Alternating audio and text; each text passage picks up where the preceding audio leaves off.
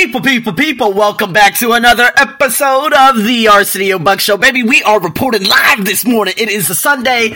I am waking up just being so grateful. I haven't even done a ramble of positivity in a long time. I'm going to have to do that probably on the day I wake up in Vientiane Lao, which is on a Thursday. Guys, we got so many different things that I have so many different things that will be coming your way, and I do apologize for the podcast interview. My interviewee ended up just disappearing like a lot of them do, so I'm probably going to take a break in terms of doing the podcast interviews for this, probably for the next month or so, because there's a lot of flakers, man. It's difficult to get these people on, so that's why I love doing my own podcast, bringing you my own personal experiences. So, with that being said, guys, it is, again, a Sunday, and we need to talk about, of course, Saturday and Sunday, we always get into the nitty-gritty of Napoleon Hill. He says a little something more.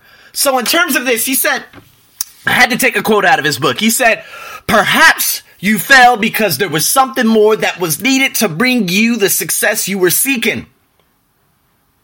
There was one guy, I can't even pronounce his name, and I'm not even going to try, but he said, the whole is equal to the sum of all the parts and is greater than any of its parts.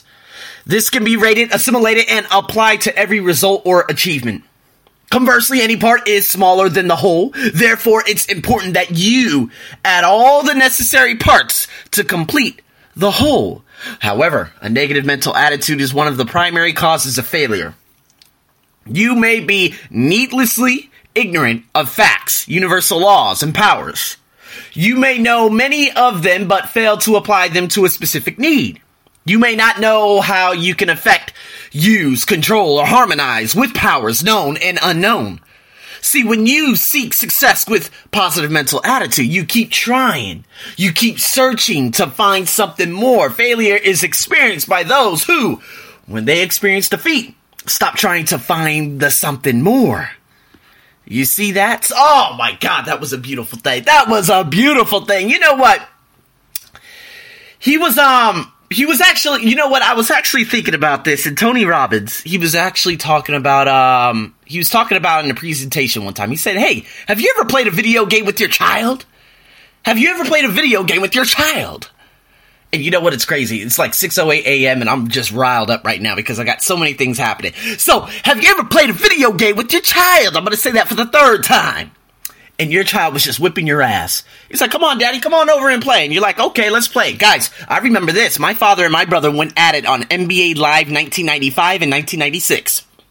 If you guys know that game, that was on Sega Genesis. Alright, that's for all the old folks out there. And you know what? Oh my God. I used to hear my dad say, man, fuck you. I used to hear him say this, because my brother would kick his ass. My brother was, 10 years old, and my dad was probably about 30-something. And my brother would just whip his ass all up and down. And it was so funny. I would hear them arguing, like, of course, in the living room while I'm playing my video games in the bedroom. But you know what?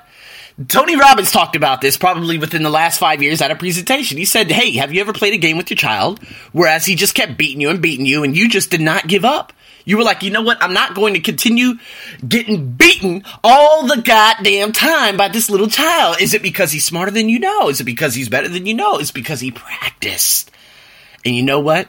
He kept finding a way, and you continue to find that way to beat your child for that very, very first time. And when you did, you just you ran all up and down his ass, said, oh yeah, I beat you now. And you know what?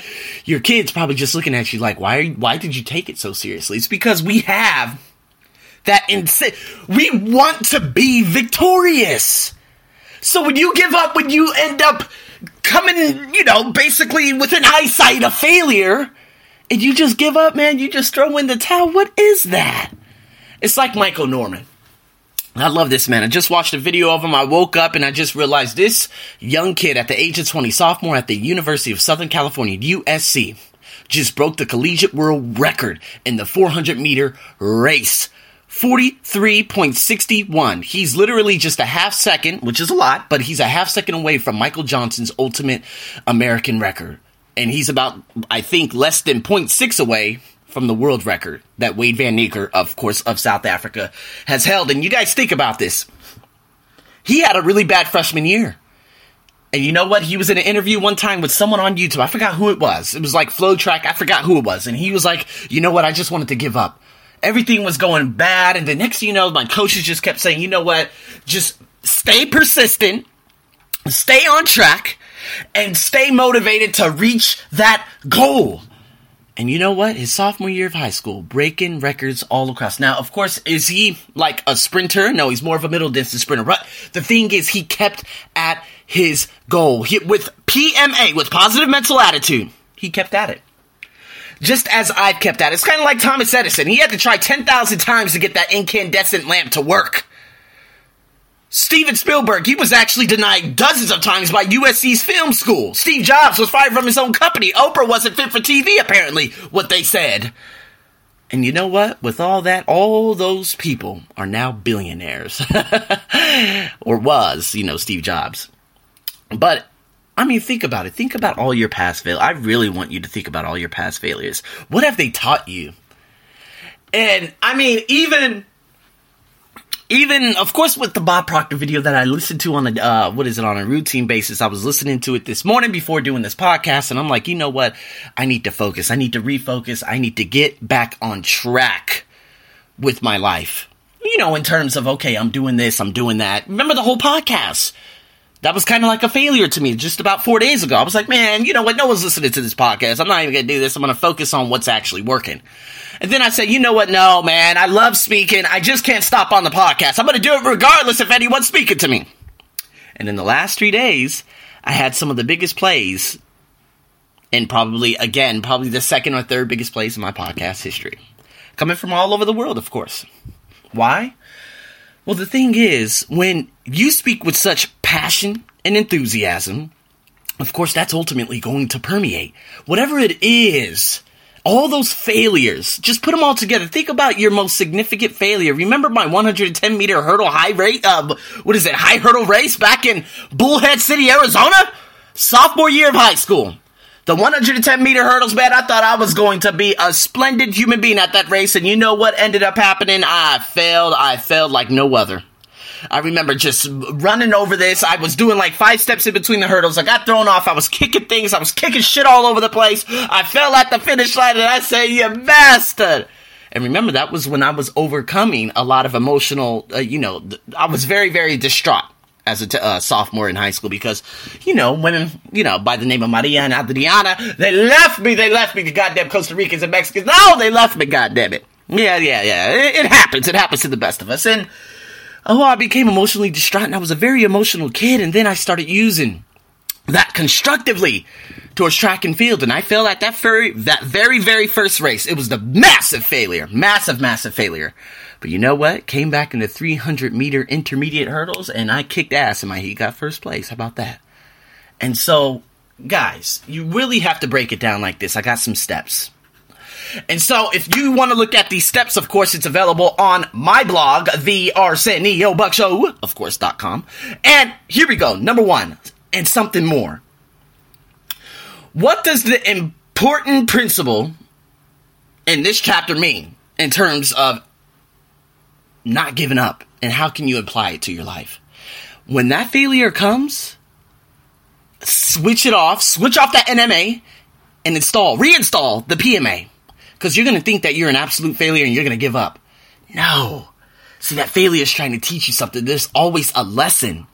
You say, okay, all right, I'm going to take this L. I'm going to take this L like a champ.